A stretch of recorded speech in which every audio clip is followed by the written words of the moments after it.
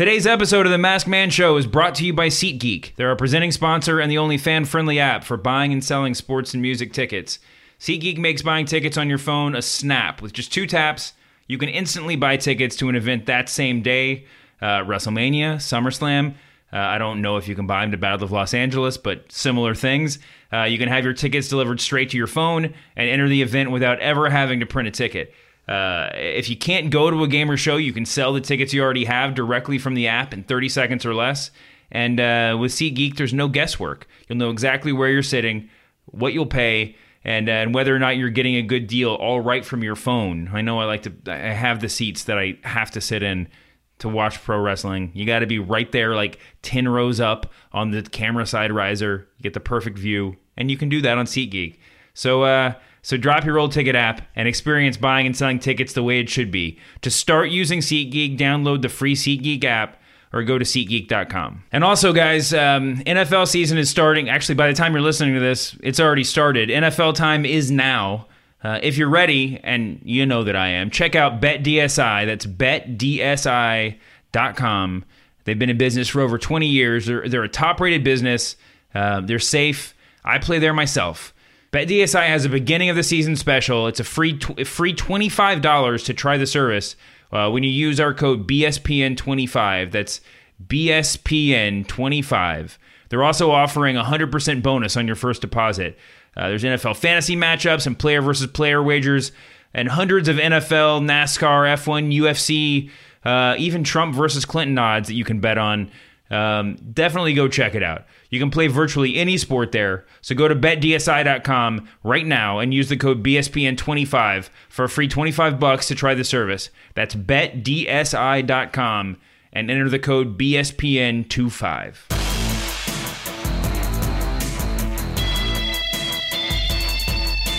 Welcome to the Masked Man Show. I'm David Shoemaker. I'm here with Steve Kazee. I'm here with Joel Solomon. How you doing, guys? Good. Good, man.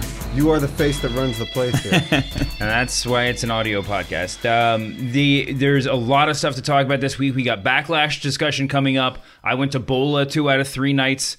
We'll talk about that. But there's a lot of news that just sort of dropped in the past little bit. You sent me a note, Joel, that it looks like the Chris Benoit biopic is officially back on. It looks like time has passed, and now this is okay to make this movie. Oh, boy. Are you're hearing about this for the first time? Well, I haven't got any auditions for it. That's exactly where I wanted to go with this. I have not heard that. Would you entertain Steve, who, for everyone listening to this who doesn't know, Steve is an actual actor who has acted on television and in movies. Movies? No, television so far. Television and stage. Stage, well. You a Tony Award-winning stage actor. Mm-hmm. And as you Google and IMDb and Google Image, I can vouch you could do this. You have the physique. You have the. Steve just came from the gym. He's sitting here in a sleeveless Bullet Club T-shirt. If we mess a tooth around or two, and yeah. Is that what is your feeling? Like, would you entertain that opportunity, or is that territory off limits for you? Well, I think your first question is always who's the director, and we have and what's Lexi the script? Alexander from Punisher Warzone. Okay. I actually liked that movie. That was and one apparently of the she had better Punisher retired movies. from directing. She'd retired from movies and came back because this was such a good script. Who wrote the script? Sarah Coulter. Oh, interesting. I always correct? say read the script and go from there. And then you find out who's attached to it. I mean, I don't know. I would never say never, because let's be honest, there is an interesting story there that a lot of us may not know still. Maybe they have information that a lot of us don't know. I think there's a course to be charted to maybe tell that story of what actually happened, because I think it's easy to vilify a human being for horrible acts. But given recent things that have popped up with CTE and concussions and things, I think there's maybe something to be gained from a deeper conversation. I think it's a tough hill to climb. Well, I mean, with stepping on eggshells, that's kind of what we talked about. But I might have been wrong about that author. Hold on, Lexi Alexander responded to a tweet as if she was responding to the screenwriter. But anyway, it's based on Matthew Randazzo's book Ring of Hell. But anyway. Well, I mean, that is what we just kind of talked about at Any Given Wednesday is, just in one of these tangent conversations, is here's a guy that was like whitewashed from WWE history, and unthinkable act, and now go figure X years later, well, maybe the CTE and 15 concussions might have had something to do with this. Yeah. Well, I think that was talked about at the time. I mean, there was a lot of discussion, especially when the autopsy finally came out, that he had the brain of like a 80-year-old Alzheimer's patient or something. You know? Yeah. Just judging by the scans of the brain. So yeah, I mean, it's a real story, but it's also a really grisly story. That, I mean. It's like I will say this much: in a lot of ways, Foxcatcher was a really difficult set of material, Sure. and I thought they pulled that off pretty well. So it was a very dark movie, and there's no way to sort of candy coat a guy being shot to death. But I don't know. I never say never. There's been weirder movies out there. It also comes down to Russell Crowe saying, "Can I win an Oscar for this?" Oh, my ultimately, God. But honestly, 10 years too late. Too late. That'd be a great casting call, though. Liev Schreiber's name passed around. Interesting. I mean, he played Sabretooth, so another rabid character. Fit. Yeah. I mean, it's just so weird to think about. As interesting as it would be, and as fun as it would be to see it done well. I think we've all been burned by wrestling related projects not always been being done to to whatever, however we fantasy book. I mean, listen, we fantasy book. That's a huge part of our fandom. It'll be almost impossible, to not be disappointed. Yeah. Also, I mean, who's going to that? That's not exactly like a date night movie. Yeah. I mean, that's a rough one. Yeah, you've got to be going for awards season stuff, right? That's not. Yeah. That's going to be like indie movie or something. I don't know. That's a tricky one. That's tricky. Oh man! Regardless, I am free. Okay, I'm not working. It's going to be like you and like an incredibly steroidal Tom Hardy squaring off for this role. So you better get back. You might want to go to the gym a second time today. That's right. Anyway, speaking of people who've been whitewashed from WWE history or who are risking it, apparently. Alberto Del Rio has left WWE, exercised a clause to get out following his suspension, and as of today, news came out from the Wrestling Observer, I guess, that Paige has lawyered up. I don't know if it's just in an effort to kind of combat the suspension, or if she's if there something deeper is afoot. There were reports, and I'm reading here from Wrestling Inc. There were reports that. On MLW radio that Mark Carrano, WWE backstage presence, had approached Paige and Del Rio separately and harassed them about their relationship, and they split them up on the brand split to try to get them apart. WWE did not approve of this relationship, and then them getting suspended at the same time, I think, was definitely a kind of a shot across the bow. What relationship do they not? A relationship they don't approve of? Yeah, exactly. You think they've already set the bar very low for what they're going to approve of? I mean, I feel like we've discussed this. There's only WWE relationships. Yeah, so that's totally true. What happened there? I mean, it's just sort of like I'm of two minds about it. I mean, of course, and you can have whatever relationship you want. We've all been in kind of wrong-headed relationships, and we don't even know whether or not this one really is a problem. It was toxic for the locker room, clearly. Yeah, but I mean, if WWE doesn't have, with all of the great improvements and advancements they've made in development and talent relations and the sort of, over the past 5 years or so, if you don't have a means of going to your people who you've had on the roster since they were 18 and just sort of like having a good enough relationship to talk this out. I mean, not to necessarily get them to break up, but just to get to a place where we're all comfortable with this. Yeah. It sort of speaks a lot to the backstage culture outside of this relationship, I would think. Well, yeah. I think that you're sniffing even this much of it must mean that on that base level, the backstage level, it must have been something really powerful, because with us being able to speculate about it, that's enough that has leaked out that we can sort of piece together. So you can imagine what the real story is happening. For sure. Usually they would use it for a storyline. Right. Maybe this is a storyline. Well, good morning. Look at you. This is... go ahead. Yeah. Everything's a storyline. Well, no, I mean, who knows? Maybe Del Rio, that was, I don't know, like poisoning Paige or just getting... Literally poisoning her with illicit drugs. Well... enough to get her suspended. Yeah. I think that you're right, Steve. I mean, I think that there's probably a lot more to it. I just couldn't help but think when they announced that Del Rio was leaving, or when the word came out, I just couldn't help but think like how loud we all popped for Del Rio when he made his big comeback. Was it SummerSlam last year that he made his big what event was it that he came back? I don't recall. Yeah, but when he made the big comeback to 10, he beat John Cena. Yeah, and Cena took the little Zeb vacation. Coulter. Yeah, it would be really funny to do like retroactive like rating the pop. Like if we had known then what we know now. Like when Chris Benoit came out, we'd all kind of be like, not clapping so loud. And when like Del Rio makes his big return and we're all going nuts just because we're surprised, we'd just be like, yeah, that didn't really end well.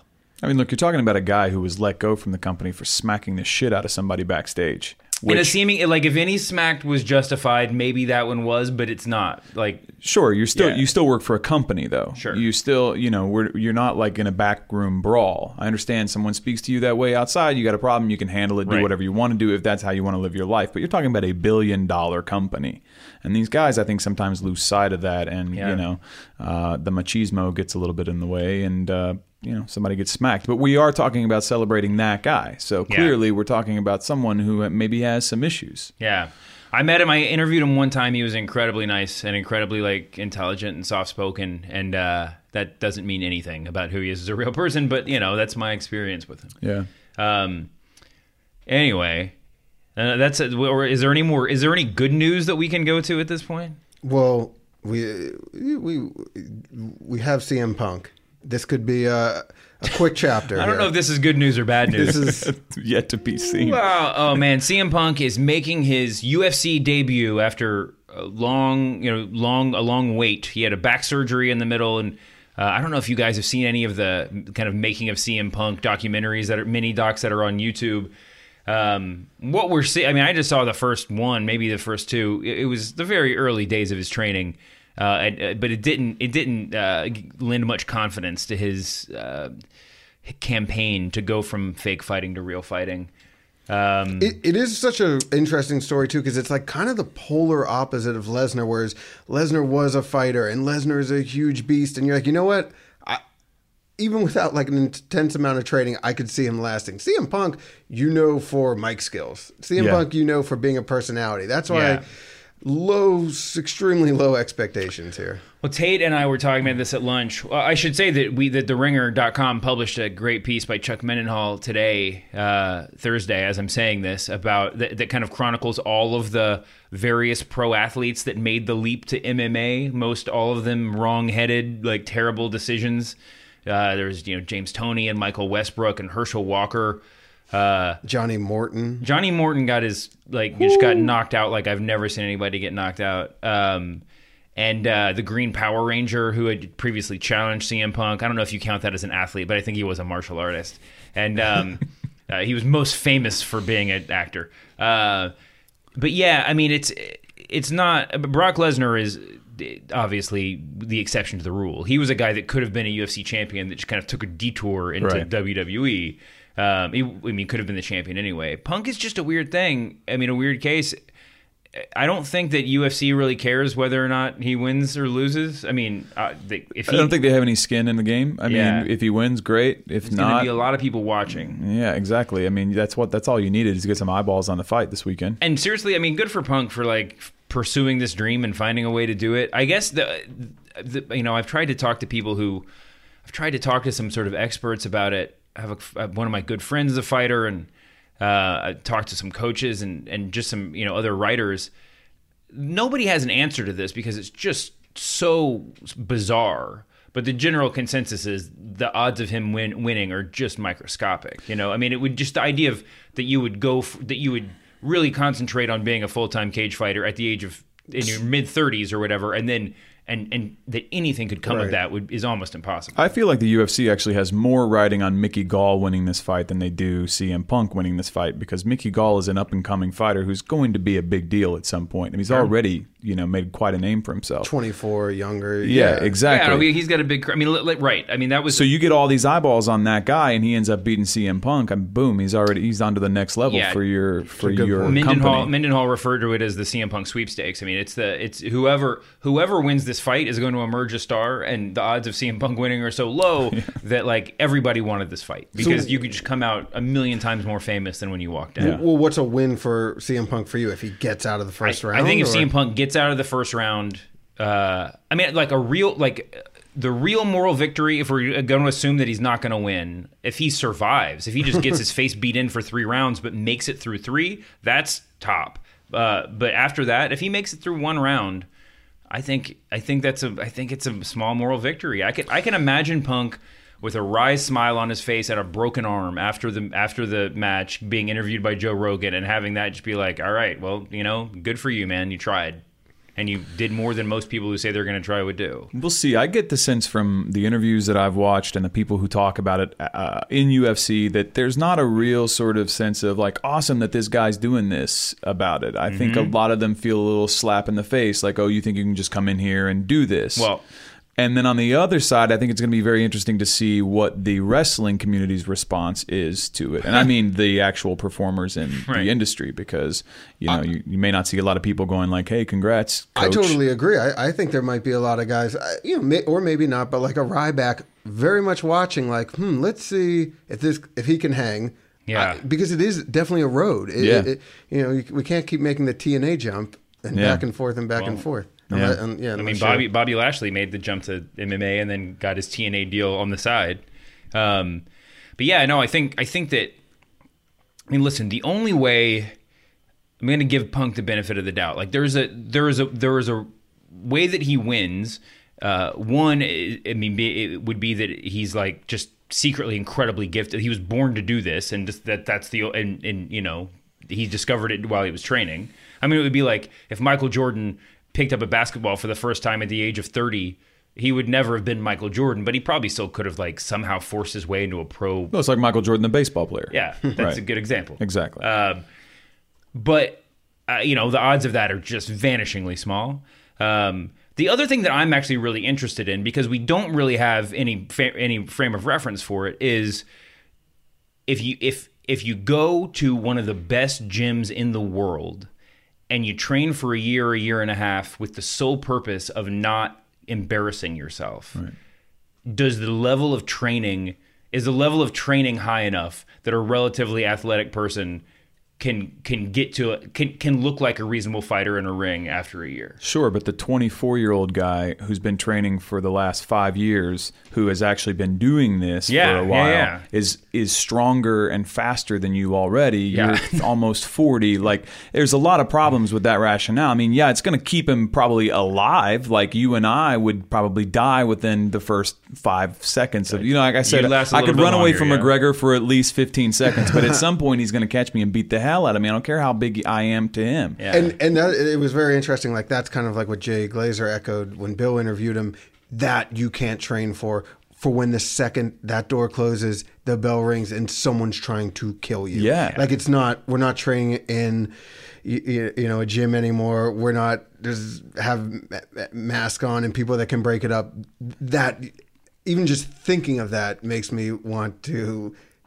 Well, you saw it in Diaz McGregor. Run. You saw that in Diaz McGregor. They were aghast after the first round, both of them. They tried to murder each other in that first 5 minutes, like murder each other. It's a crazy sport. I would never do it. It's really nuts. I'm just going to mark out when I see AJ Lee. I'm just going to be honest. That's why I will watch. I actually would like her to start fighting. Bingo. Yeah, I mean, they have some of those women's weight classes, the straw weights and stuff. Like, she'd probably fit right in. Maybe. But yeah, it's going to be. Although those girls, those women are scarier than most of the guys 10 times their size. I mean, they throw cinder blocks, man. They're crazy.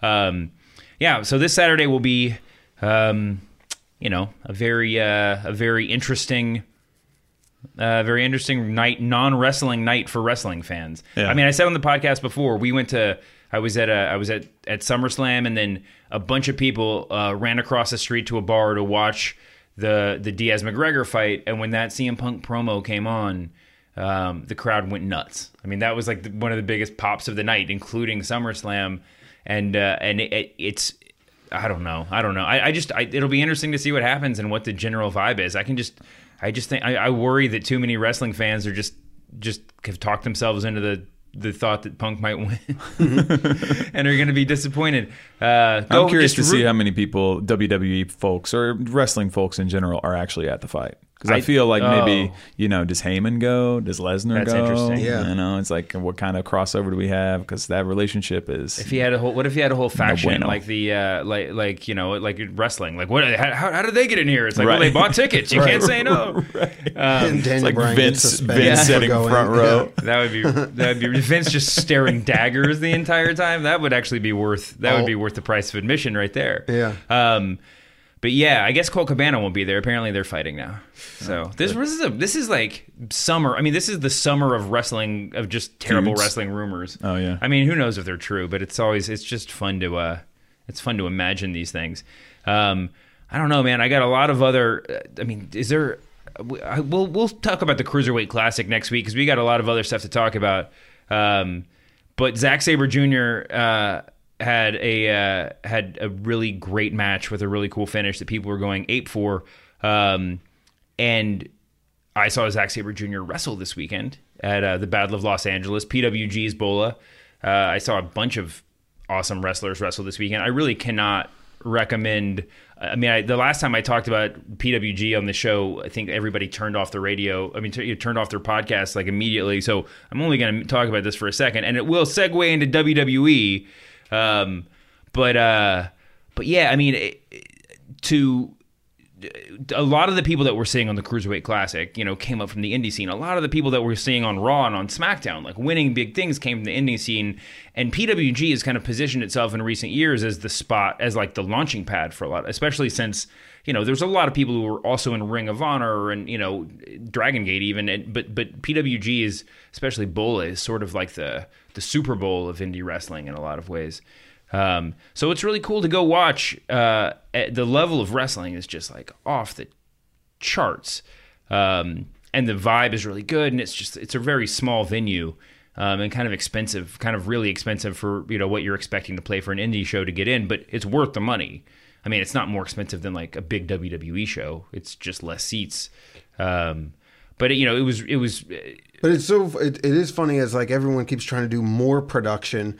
How this indie takeover sometimes with just less production and with wrestling and a little more gritty is kind of sometimes the way to go. And how I think a lot of fans wish TNA would go instead of trying to recreate like WWE 90s or just current WWE. Yeah, the bromans and the hype bros is like I just want to slap somebody. The highest production value of the entire Bola weekend was right before the big final match. For everyone that doesn't know, it's like a 3-night tournament to crown the winner. So the guy gets a trophy, he wins Bola, he gets a title shot against now the title holder, Zack Sabre Jr. in this case. And then on the last night, there's like the semifinals and the finals, and then the last match is a triple threat. So there's all the guys who are in the main event that's wrestled 3 times in one night. Okay. Is that right? Is like the Kumite. Huh? Like the Kumite. Yeah. The Kumite. Yeah. It's so. But the best special effects in the whole event, since you brought it up, was in the match before the main event, while they were giving these guys time to catch their breath.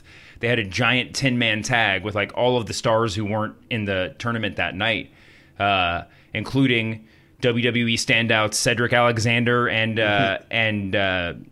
who else was there? Well, Chuck Taylor, who's a great indie guy. Tommaso Ciampa, who's in NXT and was the Cruiserweight Classic too. He was there. Let's see, Trevor Lee. Wait, no, sorry, I'm jumping around. Jeff Cobb, Chuck Taylor, Sami Callihan, who was briefly in NXT, Matt Riddle, who's a former MMA guy who will be in WWE someday, Pete Dunne, Tommy End, who just signed with WWE and is going to be the world champion within 2 years. He's just amazing. Brian Kendrick was in the match and got a huge spot, but if that's not legendary enough for you, Jushin Thunder Liger was also in the match. No way. Who's like, just like 68 years old and still wrestles. It's the same outfit with just like, I'm sure some like man spanks underneath and a wig instead of the long flowing hair or whatever. Yeah. He was, but at one point in the match, he did the slow-mo, the remote control trick. Have you ever seen this on a version of this on YouTube? No. That was my next question. He pulls out a remote control and like pauses his opponent it's a joke match, right? With all these guys in it, he can pause his opponent, and then he goes slow motion, and they work the match for like 5 minutes in slow motion, and it's the most amazing thing you've ever seen. And then as you're watching it, just mystified, you start realizing that all of the hardcore fans are doing it too, and everybody around the ring is just like cheering in just like fist pumping in slow motion and reacting with just like like their faces, like shocked faces in slow motion, and it's like the most surreal and wonderful thing I've ever been a part of. I've seen it on YouTube. It never happened to me as best I can remember, and it was like you getting caught up in that is just something else. Involving the fans at any level now as part of a gimmick, every show now, like the crowd just wants to be a part of it. Yeah. That does sound really cool. I will talk more about Bola in coming weeks when the moment arrives, and I'm sure I'll bring it back up 10 more times in the show. But the one thing that bears mention is that Cody Rhodes was there wrestling, and he was. I tweeted during his first match. It's like, hey, like an unshocking moment of the weekend. And I remembered that Cody Rhodes is a really good wrestler. Yeah. He was very, very good, and his wife was there as his personal ring announcer. The crowd went absolutely nuts for him.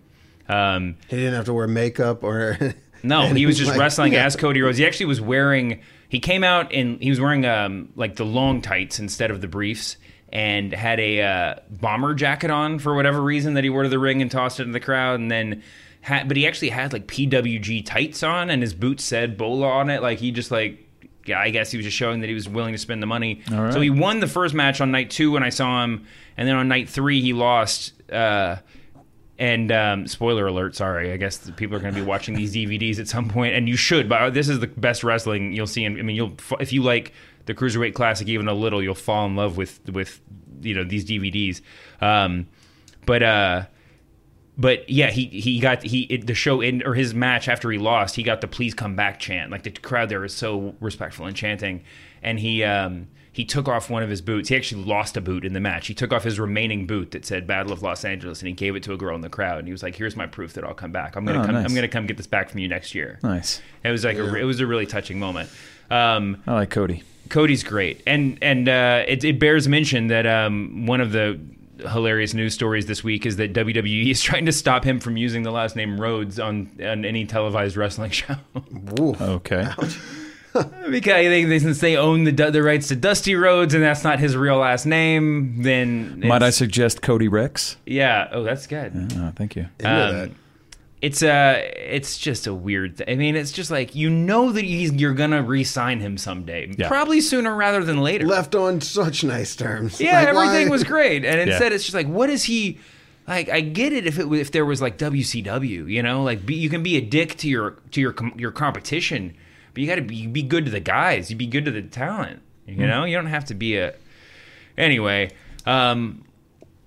Speaking of before we get to talking about how the indie guys that have made it all the way up to the big leagues, we're going to take a quick break. Do you love books, but find you never have the time to read them? What about wrestling books in particular? Because that's what I have, like a giant stack of them at home. Audible.com has the perfect solution. Get audiobooks instead of the old-fashioned books, and listen to those books you've been meaning to read while you're on the go. When you're at the gym, when you're driving to work, you're walking around the city, Audible.com has audiobooks from all the leading publishers, broadcasters, entertainers, magazine and newspaper publishers, and business information providers too. My book, The Squared Circle, Life, Death, and Professional Wrestling, is on Audible.com, and I'm informed that the guy who reads it, is one of the all-time greats. The Audible.com app is free, and it works on iPhones, iPad, Android, Windows Phone. You can download and listen on your Kindle Fire, and 500 other MP3 players. You can listen to it. It's not that complicated. And unlike a streaming or a rental service, with Audible, you own the books, so you can access the books anytime and anywhere, as long as you have your smartphone with you. Audible also has the Great Listen Guarantee, which is if you don't like the book you choose, no worries at all. You can exchange any book you aren't happy with for any other title, anytime, no questions asked.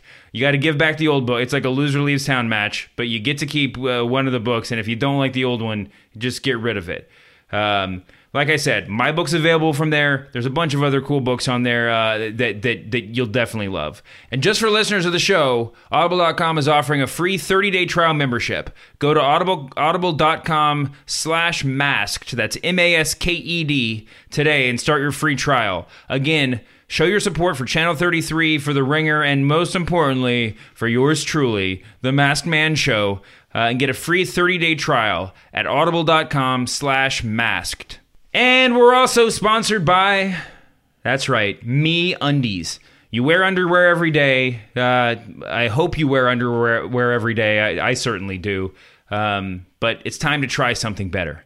Me Undies has created the world's most comfortable underwear with a special blend of fabric that's 3 times softer than cotton. I'm wearing them right now. I can attest to this. And when you feel awesome, as the Miz would say, from the inside out, you look good too. No one can see the underwear, hopefully, but they can see how good you feel. When you upgrade your undies game, everyone wins. Life feels better in MeUndies. MeUndies has all the patterns, all of the fits and styles. If you want to wear the Bruno Sammartino briefs, you want to wear the badass Billy Gunn short shorts, you want to wear the Brock Lesnar boxer shorts, we got everything available at MeUndies. I'm not sure if they have the Andre the Giant single strap, but they must be working on that. I'll talk to them. All orders in the U.S. and Canada ship for free. And if you don't love your first pair, you will. But if you don't, MeUndies will pay you back, and you can keep it forever for free. No questions asked. I do all of my at-home wrestling in MeUndies. For a limited time, MeUndies is offering you, humanoids, 20% off your first order at MeUndies.com/masked, MASKED. If you don't love your first pair, it's free. You have no excuse. Wait, if you don't love your first pair, it's free. It doesn't matter. You have no excuse to try them out.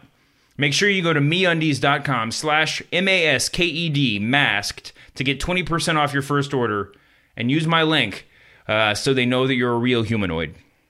All right, and we're back. We just got done talking about the Battle of Los Angeles, where Zack Sabre Jr., Will Ospreay, all kinds of like the best, like I mentioned, Cedric Alexander, Tommy End, my guy Chris Hero, some of the best indie wrestlers in the world were there. I watched Raw this week, watched SmackDown this week, and the thing that I just couldn't get out of my head was that like indie wrestlers are the stars of WWE now. I think we've been talking about it over the years, especially since CM Punk, who we just spoke about, and Daniel Bryan. But man, it's just so weird to see Kevin Owens like fully ensconced as your Raw heel champion. Yep. AJ Styles is challenging for the SmackDown title, the world title this Sunday at Backlash. And we talk about them like they're indie guys. You overlook the fact that their opponents, Dean Ambrose and Seth Rollins, are like indie guys one generation removed. Like it's gotten to the point where they seem like establishment wrestlers. That's the crazy thing, is that Rollins now seems like the establishment Rollins was guy. a skinny dude doing Phoenix splashes in like bingo halls not that long ago. Dean Ambrose was like cutting his forehead open with a weed whacker in backyards, and these two guys are establishment now. Yeah, it's crazy. So which do you think, because it does seem like one of the shows, they almost want to push SmackDown to be like, well, if we moved the old kind of WWE show to SmackDown, and Raw maybe is like this new generation, you're going to see new faces, new voices, instead of kind of like the same old Raw. It is tough to see like which you think is going to get that movement more. Whereas, Randy Orton, guys, I think, who Sheamus, they're more now on SmackDown, except for AJ. No, Sheamus is on Raw. Sheamus is on Raw? Yeah, Sheamus and Cesaro are having their best of a million of series. 7. Yeah, which has actually been pretty entertaining. People were complaining about it up front, but like this is a solid use of I'm not saying these specific guys, but of wrestlers that you don't have other pressing plans for. This is a good use of their time.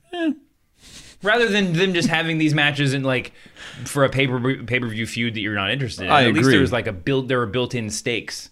I agree. I thought it was strange that they did that he won the one at not a televised performance, and now it's 3-1. It was like, did he win the untelevised? Yeah, he won the untelevised. So he now had to win.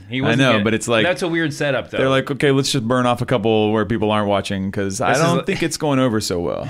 This is like Bill Goldberg when he his winning streak just would get padded randomly like between shows. 138 and 0. The next fight, it's like 162 and 0. Yeah, they should just make it a best of 100 series feud, and then just do like 98 of them off TV. Then you put the 99, the 99th if they and the just 100 counted match house on shows, pay-per-view. they could probably do that, right? Probably easily, yeah. Yeah, man, this is 3 months. This is a wonderful idea that we've had for them.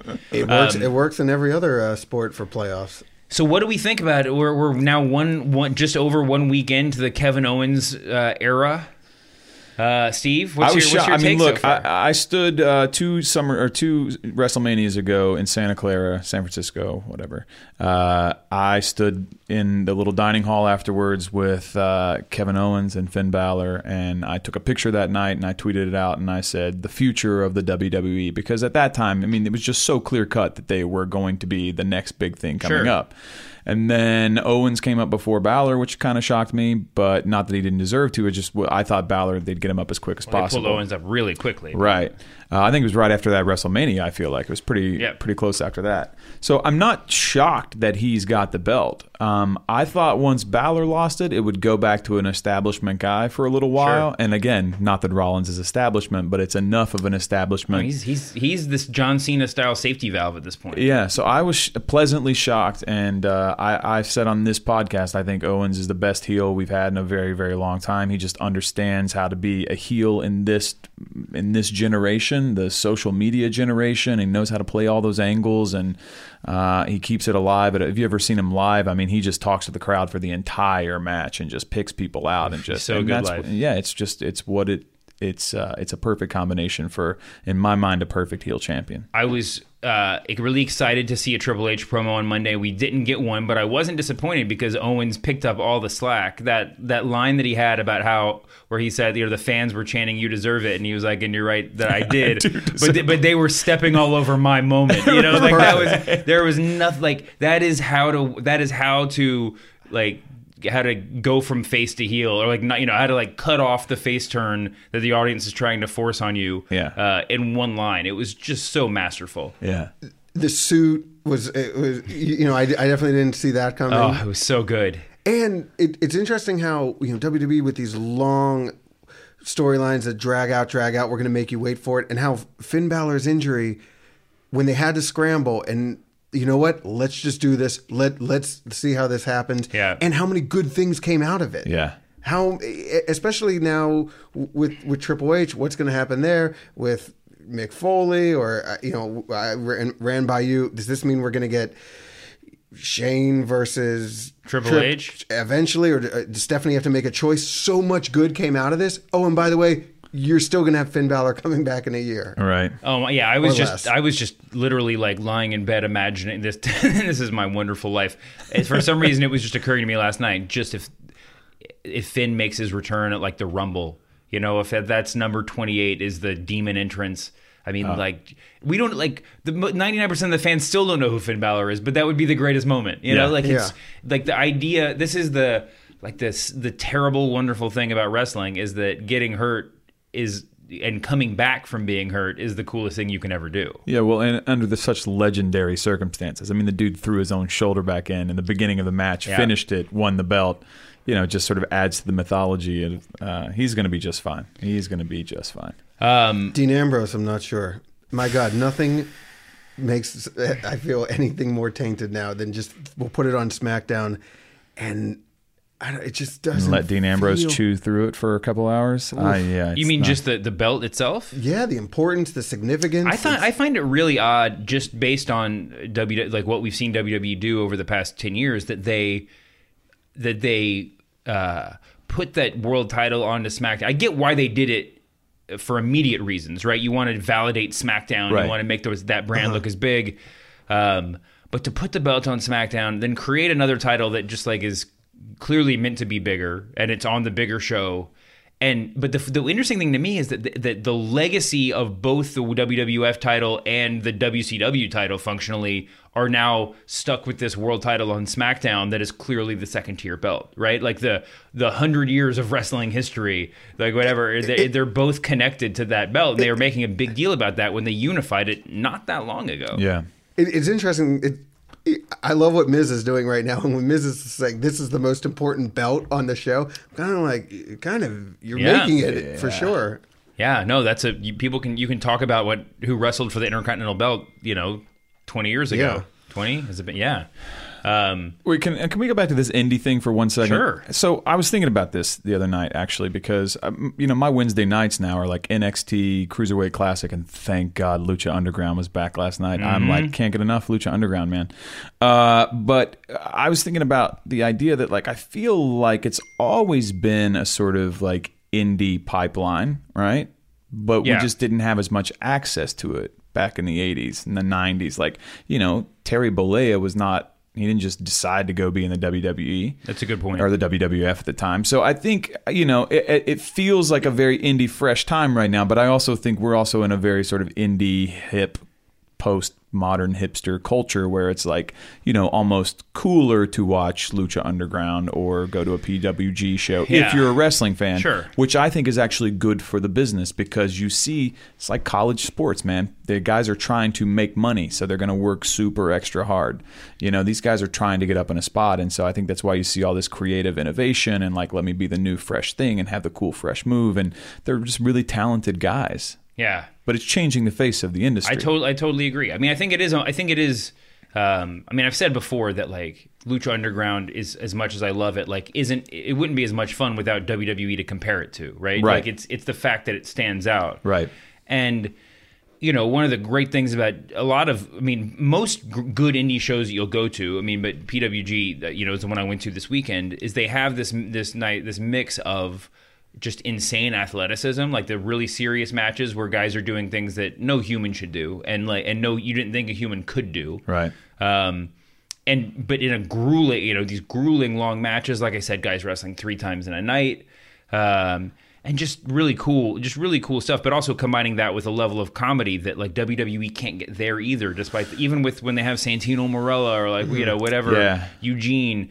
They're still hampered. They're still kind of like on a very narrow track, and they're kind of pushing they're running up against the boundaries, but they're not going outside of it. So like, it's just like, the Young Bucks are a tag team that everybody loves on the indies, and they were in TNA for a while as Generation Me, and they, there've been talks that they would eventually come to WWE, but they wrestle in like a fully postmodern style. Like that is what makes them awesome. I mean, they talk loudly through their matches in like an ironic way you would talk, like one guy's like, as one of the brothers is bouncing off the rope, his partner in the corner yells, "Do something really athletic," or just like they're like dictating this stuff. They have their finishing move is called the Meltzer driver, is like a very like ostentatious way to get 5-star match ratings, right. And they're very self-aware, and that's the thing that WWE, for all their recent toying around with reality, that they've been doing it forever, they're still not quite ready to go there. It's the constraints of corporate safety at the end of the day. Like the WWE, as much as we sometimes forget, is a multi-billion-dollar corporation. So when they lose big. And so you can't have the same sort of boundaries, or lack of boundaries, I should say, that the indies do. You can't get away with some of the stuff that Lucha Underground is going to get away with right now, because Spike is trying to El Rey is trying to make a name for itself. It's trying to get people watching. It wants people to be tuned in. So they're going to keep hitting people in the head with chairs. They're going to break shit. They're going to swear. They're going to they're going to let women and men wrestle, because as well they should. You're starting to see the Bayley match the other night when she got a little bit of action. I was like, oh, we're going to sort of update things now. We're going to jump onto the modern train so we can let men and women wrestle each other like other people are doing it and having no problems. Yeah, it's a corporate mentality. They're still sponsors. They're still in a major network. But there's like things they could do. You bringing up at the indie show where you saw the remote control, which sounds hilarious. If that was a gimmick in the WWE, they would run that into the ground. Yep. And like that, even the New Day stuff and Enzo and Cass stuff, right now. Guys, don't leave them out there hanging 10 minutes to do comedy. Yeah. These guys, you brought them in to be wrestlers.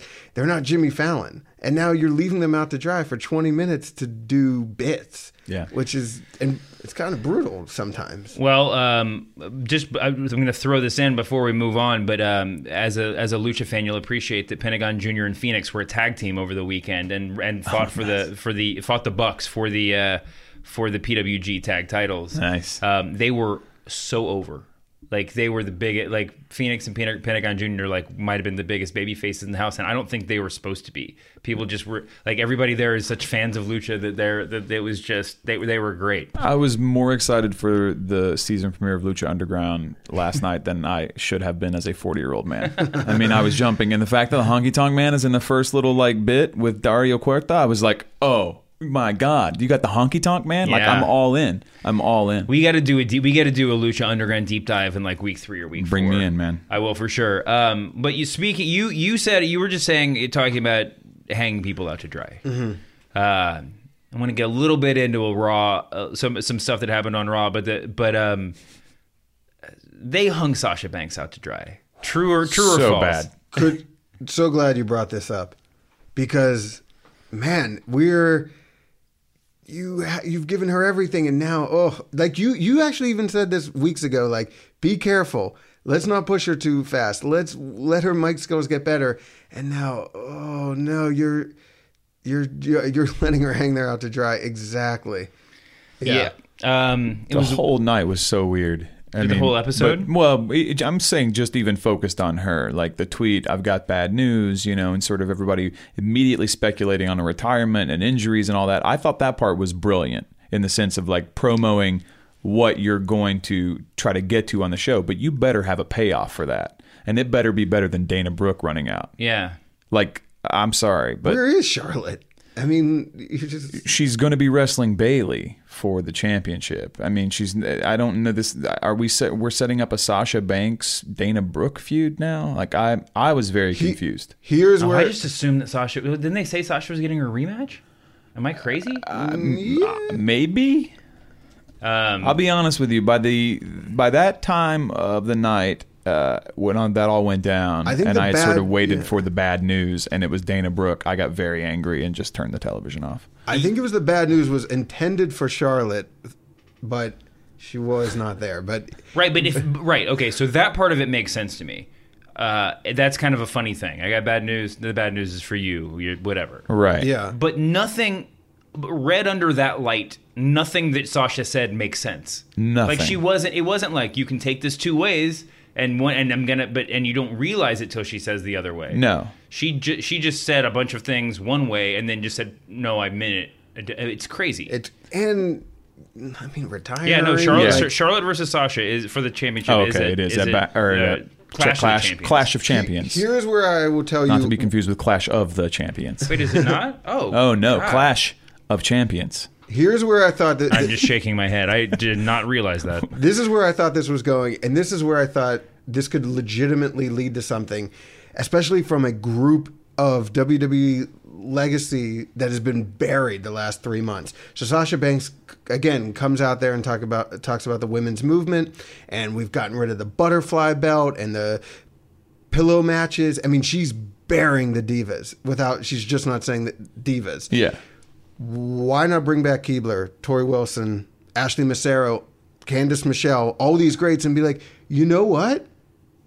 F you. What are you? You're bearing us. We paved the way for you.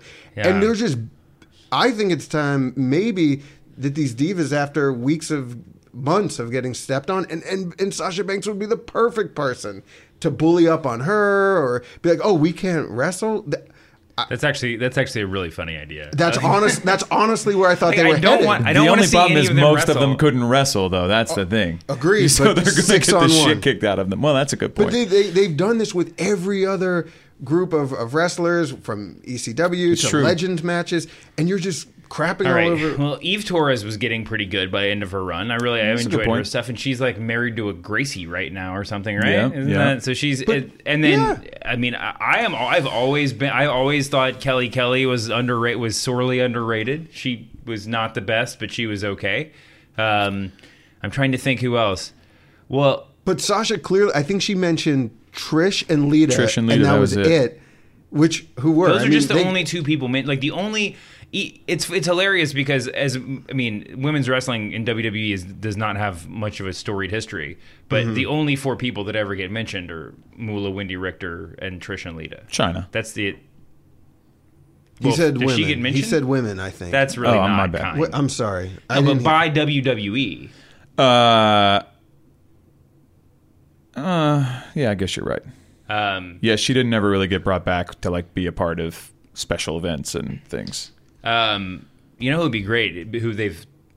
I don't know if they've actually talked about signing. Like, you wouldn't even pop a little bit if any of the divas came. Well, I was gonna say the person that they keep, like one person that actually has maybe a legitimate path back would be Maria Kanellis, because she's still married around? to Mike Yeah. Bennett, and he always is getting looks from WWE. Yeah.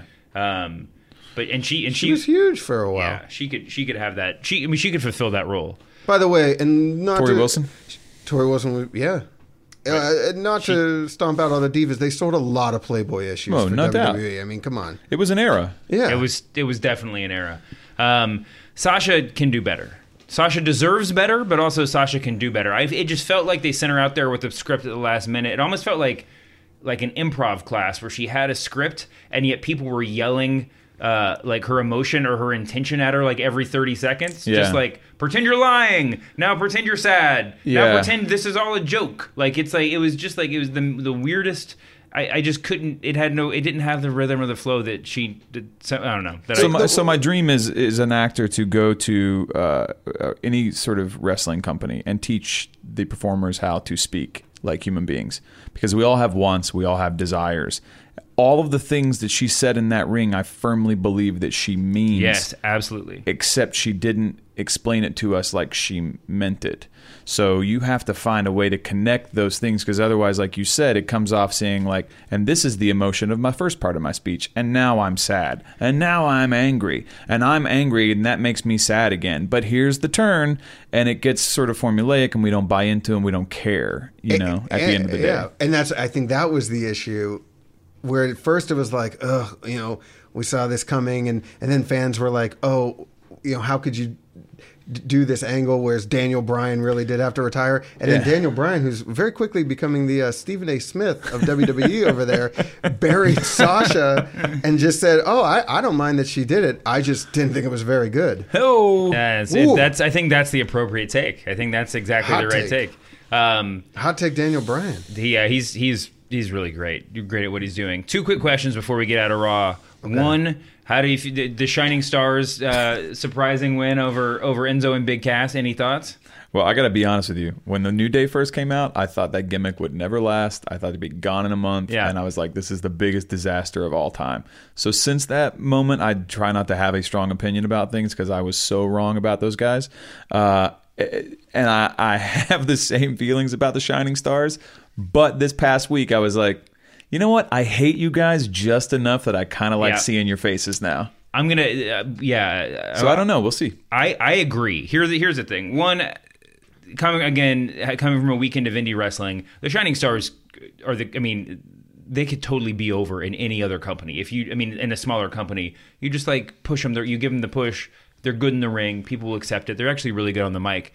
I think the biggest problem WWE's had, and why we're skeptical of teams like that, is they just haven't had tag teams that are potent enough to put other teams over. Right. And Enzo and Cass are good enough to make you care about the Shining Stars, even if it's for a week. Yeah.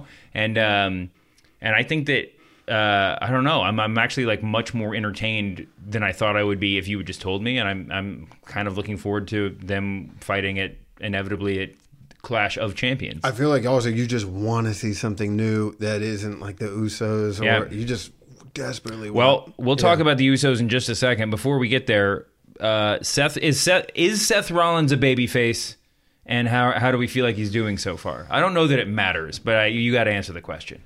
In the right situation against Kevin Owens, this is as close as it was getting, whether he likes it or not. I don't want to hear what you think. I'm going to let Steve answer first.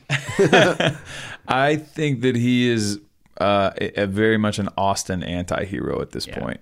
I don't think, he's going to be a face in the sense that everybody's behind, but I don't think you're going to see like Seth Rollins against the world. Sure. I think it's going to be, I can't believe I got screwed, and now I'm going to get my revenge. And I think it's going to be, for him, a really brilliant sort of storyline. Yeah. Because, it's not that we didn't see it coming when the Authority was a thing and it all broke down. You knew at some point this sort of recompense was going to happen. But, dude, I would give anything to be Seth Rollins right now. He's just like on top of the world. You don't even have to have the belt right now. Yeah. Him Like, and AJ, he's I so totally agree. over. Man. Two guys He's you so don't even have to over. give the belt to. I know.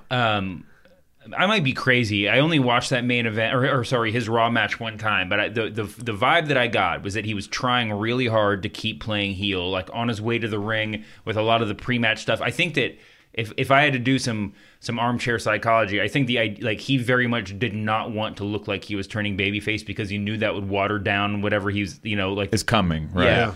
Yeah. But he was definitely working babyface in the match. Like, there's just a few subtle things, just the way that they gave him the kind of like hope spots, like the big moves that normally you would kind of put those would be like the babyface moves in a match, and that might be the limits of sort of the wrestling match vocabulary or whatever. But it did seem like I think that he's clearly going to be positioned as a babyface, like you were saying, but they're just not going to hit us over the head with it, Right?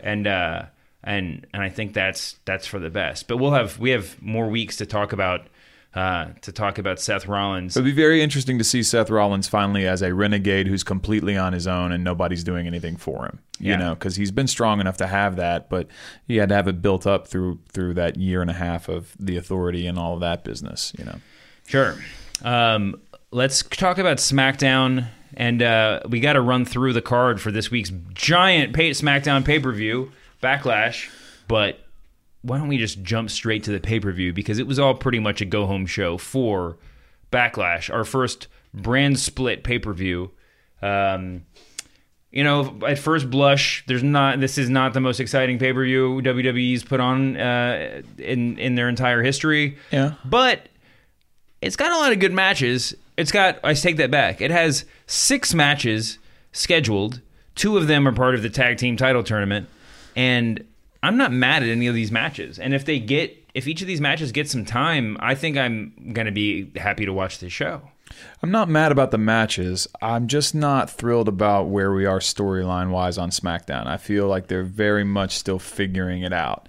And these guys are trying their asses off. I mean, AJ Styles is working his ass off right now to sell this, like, I am the ultimate egomaniac. I deserve all of this. It's sort of like Owens, but at the same time, it's like a little more comical in its sort of like brashness. But I don't know, man. I just don't I'm not loving most of the storyline, so I'm not really thrilled about this upcoming Backlash. Sorry, fans. Yeah. I'm just going to run through the matches, unless, Joel, you have any general thoughts. No, I mean it's quick. This is what's going to happen now with these pay-per-views. It's not a lot of time to build. Yeah, I mean, it's not great for them to be the first one up right after the split, and you have such less time to prepare. Well, and so many storylines got jacked in the middle. Yeah, I'm tired of Bray Wyatt brainwashing people or trying to brainwash people and then losing. Ziggler just had a big match. Now Ziggler's basically working the same gimmick in this, where he's like, I don't always win, but I always try. And you're like, oh, then maybe this is the time. And that's actually his gimmick now. It's like, my fans love to watch me because they keep waiting for me to finally win. To win. Yeah. Also, his whole promo was like, well, if I don't win, I'm maybe going to do something else. Like, that was his whole promo at ringside the other night. I was like, this is not very great. strange. So we got the Miz Dolph Ziggler, which is actually going to be, I mean, the history of friends working matches together is largely good, right? Yeah. Like, people, especially in the modern era, you try to put each other over. I think that could be the low-key sort of match of the night. Yeah, I think so too. Orton versus Bray Wyatt, which I would love to. I can't wait to see those two guys wrestle. I can't help but think that, like, this is going to be a sort of schmozzy, lesser version of this match, setting up them fighting again in a month or whatever. Like, I'd rather see that because we haven't had a proper build for this one. Yeah. Like I said, I'm a little over the Bray Wyatt. He literally now, for like 4 guys in a row, has come out and said, hey, follow the buzzards. I'm going to take you home. Yeah. You come, I know how to fix your brain. And then he gets the shit kicked out of him. And then he picks somebody else and it doesn't work again. I mean, what do we got? He had Ambrose. The New Day, which just got completely cut off in the middle. Well, he succeeded in brainwashing Daniel Bryan briefly. By the way, when is the Wyatt brothers just going to get Bo Dallas? Like, that seems like such a natural. Bo won a match on Raw. This might be the no doubt, crazy. Yeah, it made no sense. Still wearing Social Outcast gear, by the way. Yeah, and fan used like Cody Rhodes' finisher, didn't he? Like that was maybe the first shot. I did like whatever they were doing, like the sort of like creepy. It was a lot creepier Bo Dallas this time. Like it was almost like brainwashed. Like I've snapped a little Bo Dallas. Here's the thing. That Social Outcast gear is, well, the team logo is terrible. If you're going to push him, you got to put him in some different tights. Yeah. And as much as I understand why they went to the kind of old singlet, he's put on a little weight. Yeah. I think that you just got to put him in the briefs and let the weight be the character.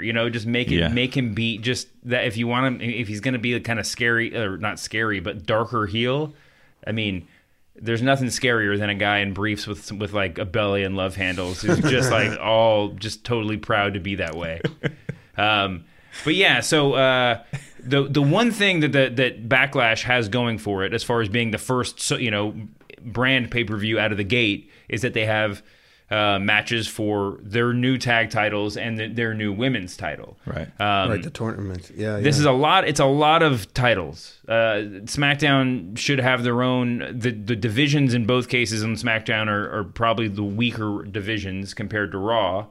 I am kind of excited about a future where like WrestleMania is like UFC 200, where it's just like all title matches or like number one contender matches. You know. I'm not that. That all depends on execution, obviously. But who do you think? In the women's side, we have Alexa Bliss, Becky Lynch, Carmella, Naomi. Man, Naomi's been great. Natalya and Nikki Bella. They're all getting really good looks on SmackDown. Yeah. What's your pick, guys? I am actually. I have a feeling we're going to see a Nikki Bella resurgence for a bit, because I feel like you need to put some legitimacy behind that belt for a moment. I don't know that Becky Lynch is sort of ready for. It's not that she's not ready for it, but I just don't know if the storyline is ready for her to have it yet. But I don't know, dude. I've started really enjoying Alexa Bliss quite a bit. She's good. I was not really on the Bliss train in the beginnings of NXT, but I've sort of liked where she's gone since she's come up. I always thought she looked too small in NXT, but it's funny because now that she's on Raw, she looks like even smaller. Or on SmackDown, she looks even smaller, but somehow that's just kind of like part of her character now. Yeah. If they don't, I'd worry if it doesn't. Becky Lynch doesn't go over, that ship might start to pass. Oh no, she's good. I think Becky Lynch. My vote would be for Becky Lynch, but I like the Nikki Bella argument, and I would almost put in a small bet on Natalya if I didn't feel like they had kind of already. They, exhausted all their storyline ideas for her over the past couple of months. Yeah, I feel like her. Well, I mean, I don't know. She did come out pretty nasty heel. Yeah, I mean, she would not be a bad idea for like just a stabilizing heel champion for the division. Right. To be honest, I think it's going to depend on whether Ambrose retains or AJ wins as well, because I think whatever you see, you will see two different champions at the top of the head. I think you either say AJ Styles and somebody like a Nikki Bella, or you'll see Ambrose keep and like out of the blue like an Alexa Bliss or a Carmella. Like that's interesting. I like it. I like that logic. The other belt they're giving out is their new tag team belt, which I guess now American Alpha has been eliminated from the tournament, and which is weird because wrestling people in kayfabe have recovered much more quickly than 5 days or however much time this is. But the Usos, according to Wikipedia, the Usos are taking on the Hype Bros to see who gets the spot against Heath Slater and Rhino in the finals. What is this just?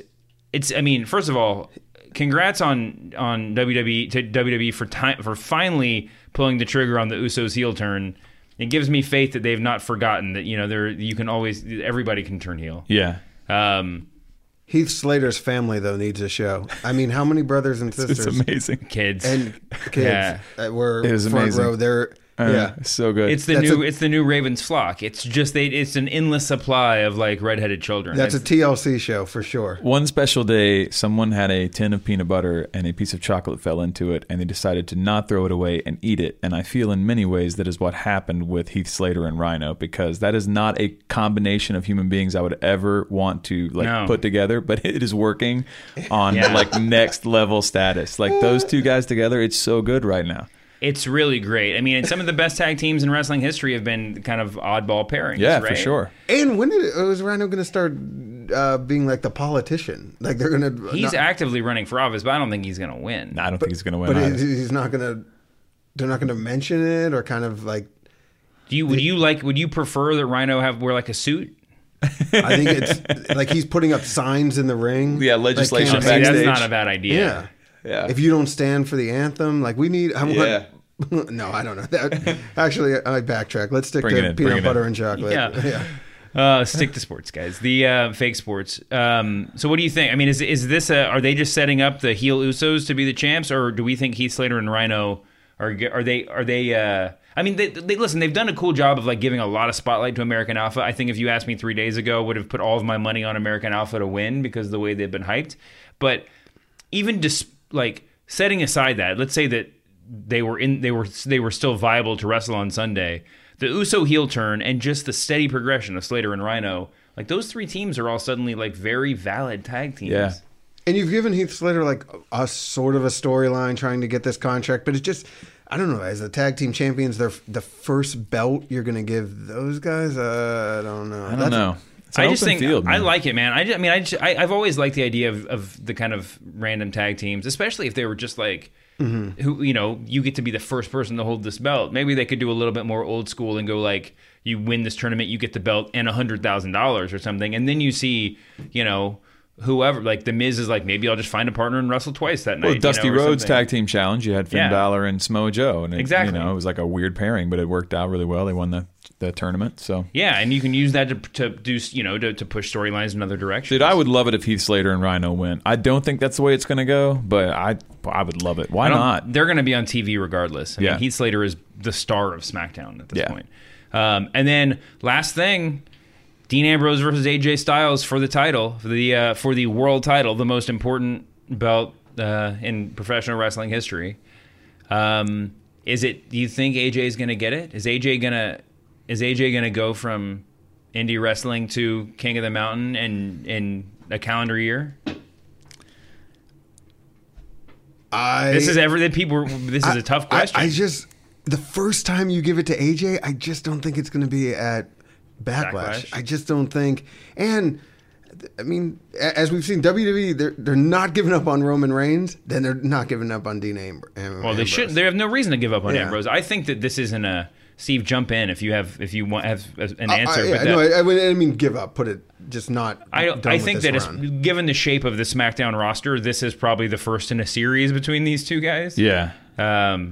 So in some sense, it doesn't particularly matter who wins. But my feeling is it's going to be hard to carry these matches on if AJ loses. But that's only in the sense that he just beat Cena. He's on this sort of like high pinnacle right now of being the guy backstage. So if he loses to Ambrose, I don't know that you're that interested in watching him climb up again and like get ready to fight Ambrose. Now, if it's like a DQ or somebody gets involved or there's some sort of, dirty finish, then maybe it's still an interesting sort of tack. But I sort of agree with you. I don't know that you put a belt on AJ at Backlash so quickly, unless you're like, hey, new show, new thing, like let's just shake everything up, new champion, and let's start over fresh from there. Ambrose has had his time. I want to be a Dean Ambrose fan. Hear me out. For years, I have Ambrose merch. I thought he was one of the best parts of the Shield. And then something changed. I don't know what it is. I don't know if it's just what they're writing for him, but he's almost a buffoon. Like, he's not even the least bit frightening to me. He got kicked in the balls, and that was enough to, like, put him down for the end of SmackDown. Yeah, it's just like, I don't know. He's lost his mystique to me, and I don't know where you go with that from this point on. Yeah, it's always been the potential problem with Ambrose. That, like, the distance between from his Stone Cold Steve Austin gear and his, Santino Marella gear is weirdly close. Yeah. Like there's just those two things are not like you don't see that a lot in that sort of crossover, and I guess that says something about his range. But yeah, I mean, I enjoyed his promo on Tuesday night. I thought there were times it was a little bit hokey, and I think that in some sense AJ is not the best. At least at the beginning of the feud, AJ is not the best for him to play off of. Because AJ is awesome, but has a little bit of that, TNA cornball in his promos too, and but it works for AJ Styles for some weird reason. It does. It doesn't work for Ambrose right now. It feels like Ambrose is performing, and it just doesn't always click, and I think that, this is a new thing for him, and I'm not just defending him mindlessly, but like I think I'm really excited to see this match on Sunday because I feel like both of them still have so much to prove, despite how much they've accomplished. It's funny that like the size of Ambrose, like that doesn't bother me anymore. Even when you saw Reigns come in against Kevin Owens, and you're like, oh my God, Reigns is so big. Whereas even with Ambrose, it's like and it sounds so nitpicky, but like the chewing gum and the weird walk. You've got the belt now. Like, not act like a champion, but it's like care. Yeah. Care. Be like, I don't care. I'm crazy. I throw coffee. They lost me when they were at the Mohegan, and he had the giant foam hat on and was like drinking a beer and had poker chips he was throwing out. I was like, okay. I mean, sure, Stone Cold got a little cheesy there towards the end. He did some things he's not proud of. The Rock, I'm sure, has done things he's not proud of. They all have. But 5-6 years in, when it's gotten so hard to like pop anymore. This is like way too early for the foam hats and poker chips. Yeah. It's like Dean Ambrose I think the tension is that we want Dean Ambrose to be the indie wrestler that he started off as. Be a lunatic. Or that's what I mean, to be like a real lunatic. To be our idea of a crazy person. Right. And a lot of that is, putting your body through hell, which he does sometimes in matches, but especially, it's what he was sadly known for before he came up to WWE. I think the tension is that what he's doing is he's playing an 8-year-old kid's version of a crazy person. Yeah. Where you wear funny hats and knock things over. Yeah. And that's not, those two ideas can coexist, I guess, but they still haven't found the exact right gear. Stone Cold would drive an ambulance through the back thing, pull it up to the ring. Dean Ambrose would drive an ice cream truck. To be fair, Stone Cold drove a milk truck, I think, at one point, right? Beer truck for sure. There were a number of beer trucks. Yeah. Basically, anything that they could be driven up the aisle was driven by Stone Cold Steve Austin. But yeah, Ambrose is definitely the ice cream truck is always in play. But having said that, I know I'm on the minority opinion there because he still pops like crazy. People still love some Ambrose. I mean, AJ and Ambrose might be the two most popular people they'll have fighting, over and for the rest of the year. I mean, they both just get such big reactions. A lot of that, I guess, depends on how the crowd reacts to Seth Rollins as he continues on this journey. Anyway, Seth Rollins may or may not be a babyface, but you two are. Thank you for stopping by to the biggest baby faces in the podcast business. Everybody listening to this, you're baby faces in my heart too. Enjoy Backlash this weekend. Enjoy the real main event, watching CM Punk get his face punched in. And